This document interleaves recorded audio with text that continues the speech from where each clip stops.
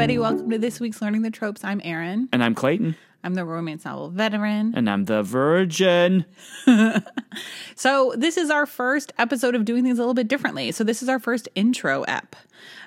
So what we're going to be doing moving forward is the first Wednesday of every month is going to be an episode where we sort of go over what we're going to be reading that month. It's a preview. A preview. Sneak preview. Yeah, we chat a little bit about it. If you have questions for us you want to send, we'll answer questions during this one. Erin, what are we reading in June? So we got an email from Sarah, who is probably not listening anymore because she said that you would be dead to her if you didn't like St. Vincent. Oh, yeah, that's true. So if anyone can reach Sarah beyond the grave, let her know we're reading her book. She's not dead. Oh, you're dead. Yeah, I'm dead to her. Oh. So I'm a ghost. If she's listening, I'm a ghost. Okay. So listen to a ghost talk about one of your favorite books, Sarah. She writes, love, love, love your podcast. I just started reading romance this year and cannot get enough. Your podcast has been a great introduction to authors and, of course, all the various tropes in this genre.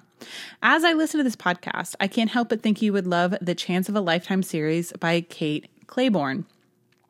My absolute favorite is the second book in the series, Luck of the Draw. It has one of the best contemporary grovel scenes ever and an emotionally constipated hero, Aiden. Also, it is so hard to do a realistic fake engagement in contemporary romance, and this book nails the trope. Kate has gotten some great press from New York Times, Washington Post, and Oprah, and deservedly so. I would love to hear your discussion of one of her books. They are so smart and funny. Thanks, Sarah. Now, in the email, she has Oprah in all caps and exclamation point. And when I was reading along with you, I was like, you got to hit that because, yeah, Oprah, that's huge. Oprah. That's bigger than the New York Times. Oh, that's totally. bigger than the Washington Post. I get all my news from Oprah. Mm-hmm. So that's huge. Just her Instagram. It's just her carrying baskets of fresh food. Yeah. I'm like, telling me what to read. That's all I need to know. Yeah. So, So we're reading Luck of the Draw by Kate Clayborn. We'll let you know on Instagram sort of what the order will be. They probably won't be in this order necessarily. But to let you know a little bit more about this book, we'll read the summary. So, buying a lotto ticket with her two best friends didn't change Zoe's life. Only following her heart would do that. Sure, winning the lottery allows Zoe Ferris to quit her job as a cutthroat corporate attorney, but no amount of cash will clear her conscience about the way her firm treated the O'Leary family in a wrongful death case. So she sets out to make things right, only to find gruff, grieving Aiden O'Leary doesn't need or want her apology. He does, however, need something else from her, something Zoe is more than willing to give, if only to ease the pain in her heart, a sorrow she sees mirrored in his eyes. Aiden doesn't know what possessed him to ask his family's enemy to be his fake fiancé, but he needs a bride if he hopes to be the winning bid on the campground he wants to purchase as part of his beloved brother's legacy. Skilled in the art of deception, the cool beauty certainly fits the bill, only Aiden didn't expect all the humor and heart Zoe brings to their partnership, or the desire that runs deep between them. Now he's struggling with his own dark truth, and that he's falling for the very woman he vowed never to forgive. Are you excited, Clayton? Yeah, I like that he's putting a bid on a campground. That's exciting. It just came out of nowhere. You love a campground? I love it. I love the fight over a campground. Are you a camper? Geez. Well, I should say yes, but I'm truly not. No, you would be awful. No, I wouldn't be. I'm fine at it. I just don't like it. I feel like you're somebody like could you sleep rough? Yes, I could sleep rough. I just don't prefer it. I give me air conditioning. That's what I'm saying. That's what I like. I like everything about camping until we get to the sleeping part, and then I'm like, seems like I should be in a bed. Well, people have invented houses, so there's no need for these things anymore. Right, we got houses. Yeah. We're good. We're good. Yeah. But yeah, I think this is going to be, I'm excited. It's a legal thriller, it seems like. At least a part of it. A legal thriller? Well, no, isn't there something to do with a lawyer? Yeah. Yeah. So there's some thrilling legalese going on, I'm assuming. Yeah. Yeah. I mean, I'm excited to see a contemporary marriage of convenience, which seems like it would be near impossible to pull off. Mm-hmm. But let's see. Yeah. I'm excited for that one. Clayton, what's next? So we're also going to read Rafe, A Buff Male Nanny by Rebecca Weatherspoon. So you met Rebecca at Ripped Bodice. Yes. And I was a nanny. You were a nanny. It says here in the copy that I was a nanny. And that's true. You tell the people about being a nanny. Oh, like what it was like? Yeah. Yeah, it was great. It was my first job in New York. I actually lived with the family. Mm-hmm. And that was interesting. I'd never touched a baby before. I'd never held a baby before. And this is not a lie. This is not a joke. It made it seem like I was like shaming you for laughing. But no, it's like I truly had never held a baby before. Yeah. People would hold out babies to me. I'd say, no, thank you. How old was she when you started nannying for 2 her? months. A babe, fresh Like one. a peanut. Like not even. So I learned by doing, which is the way you got to do it with a baby. Just have no prior knowledge. But I did buy a book of what to expect in the first 12 months and read it before I got the job, before I actually moved in with the family. And it was awesome. It, really taught me a lot about patience and things like that I've since forgotten. But at the time, it did teach me a lot of like patience and stuff. And now I think I'm more adept with kids. If somebody handed me a baby, I'd smell their butt and be like, oh, needs changing, change the diaper, things like that. So yeah, so I would have something in common with Rafe. How long were you with the family? Like a year and a half, maybe a little bit more. Mm-hmm. Because, it had to be a little bit more than that because she was a little over 2 when they moved. And so I stopped being the nanny. Mm-hmm. But yeah. So let's see what this Rafe the Hot Male Nanny is about. So all Dr. Sloane Copeland needed was someone to watch her kids. What she found was the man of her dreams. After a nasty divorce and a 1,000-mile move, Dr. Sloane Copeland and her twin daughters are finally getting the hang of their new life in Los Angeles. When their live-in nanny bails with no warning, Sloane is left scrambling to find a competent caretaker to wrangle her smart, sensitive girls. Nothing less will do. Enter Rafe Whitcomb.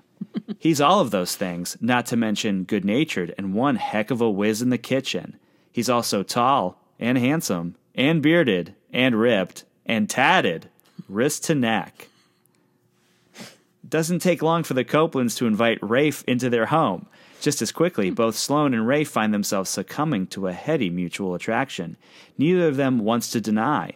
With every minute they spend under the same roof, this working mom can't help but wonder if Rafe can handle all her needs. Okay, this standalone romance is fluffy, so fluffy, it's fluff, low angst, fluff, featuring a large tatted motorcycle riding ginger man who bakes a mean bacon quiche and knows exactly how to wrangle clever 6-year-olds while making their mom feel loved, loved, loved. What was that? Was that part of it? I don't know. That was on the Amazon. Okay. Yeah. So that's that. I'm excited to read it. I mean, you know how I feel about tatted guys, though. I don't know, Rafe. From wrist to neck? Come on. If you had to choose between a tatted guy and a vampire. Oh, this is such a hard question. Talk about Sophie's choice. The opposite of Sophie's choice, because you don't want either. That's true. Talk about the opposite of Sophie's choice.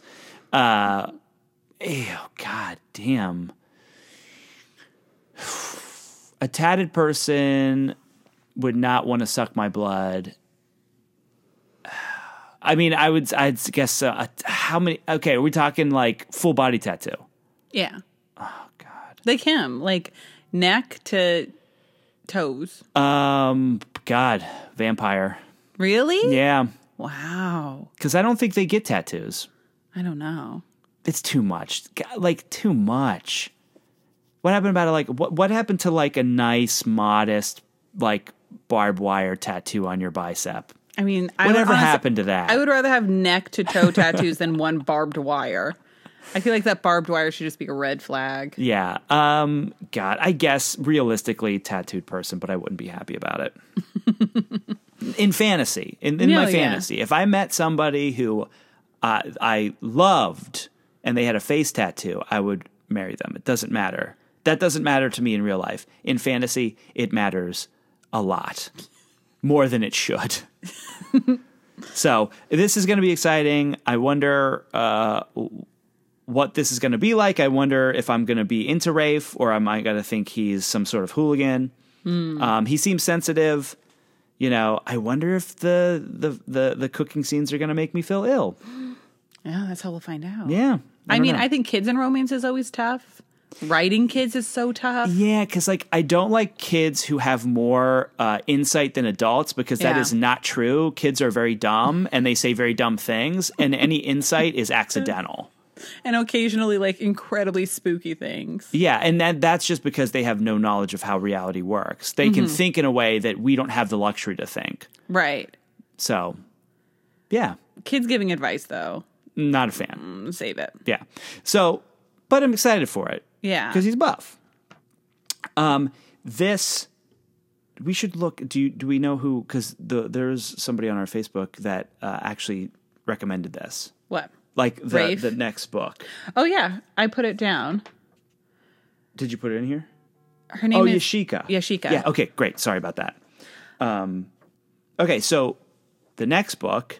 is one that you put out a call for. Yes, so I went on our Facebook group, the Learning the Tropes troop, and said, the Vectel test is getting a little bit dusty. We need a new Alien book. And I got an avalanche. We got an avalanche of answers. Thank you guys so much for that. It was so fun. And this one really kind of stuck out to me because the alien in this book has 4 arms and 3 legs. Not just like a big dick. So I was, maybe, who knows? But I was like, sign me up. So it's called, and I might be saying this wrong, the Melier? Yeah, sure. Melier. Women of Dor Nai, Book 1 by Poppy Reis. Reese. Right, like the person's name? Yes, Poppy Reis. This was a Trooper-sourced book, and Yashika said she loved this book. Yeah. So, the summary of this is, running for her life. Lucia hijacks a stolen cargo ship only to find she's not alone. A giant, beastly alien slave with no memory of his past is now her newest acquisition, and she has no idea what to do with him. Stuck together for the foreseeable future on the journey back to her home planet, Lucia struggles with the decision to keep him close or risk letting him fall back into enemy hands. Outrunning the pirates in pursuit and her own desires is shaping up to be an impossible task. Now, warning, this story contains a non-human alien hero, mature content, graphic language, and some violence against women. So, that is going to be interesting. I'm psyched for this. I think we haven't done an alien one in a while. I think it'd be interesting to go back to that well. And it's too hard to pass up a book with a guy with 4 arms and 3 legs. I mean, yeah, we got to. I wonder how he's going to stack up to Vectel. I do love Ice Planet Barbarians as being my first alien romance. I continued on the journey with Ice Planet Barbarians. Where are you at now? I mean, I only then read the second one. Oh, you didn't get to Ice Ice Babies? No, not yet. That is truly a book title. Yeah. Well, and then eventually she does start with, because I'm part of the Ruby Dixon like fan page and group because I am a fan page. Yeah. I mean, I am a fan. And eventually now her aliens have 4 arms, but just 2 legs.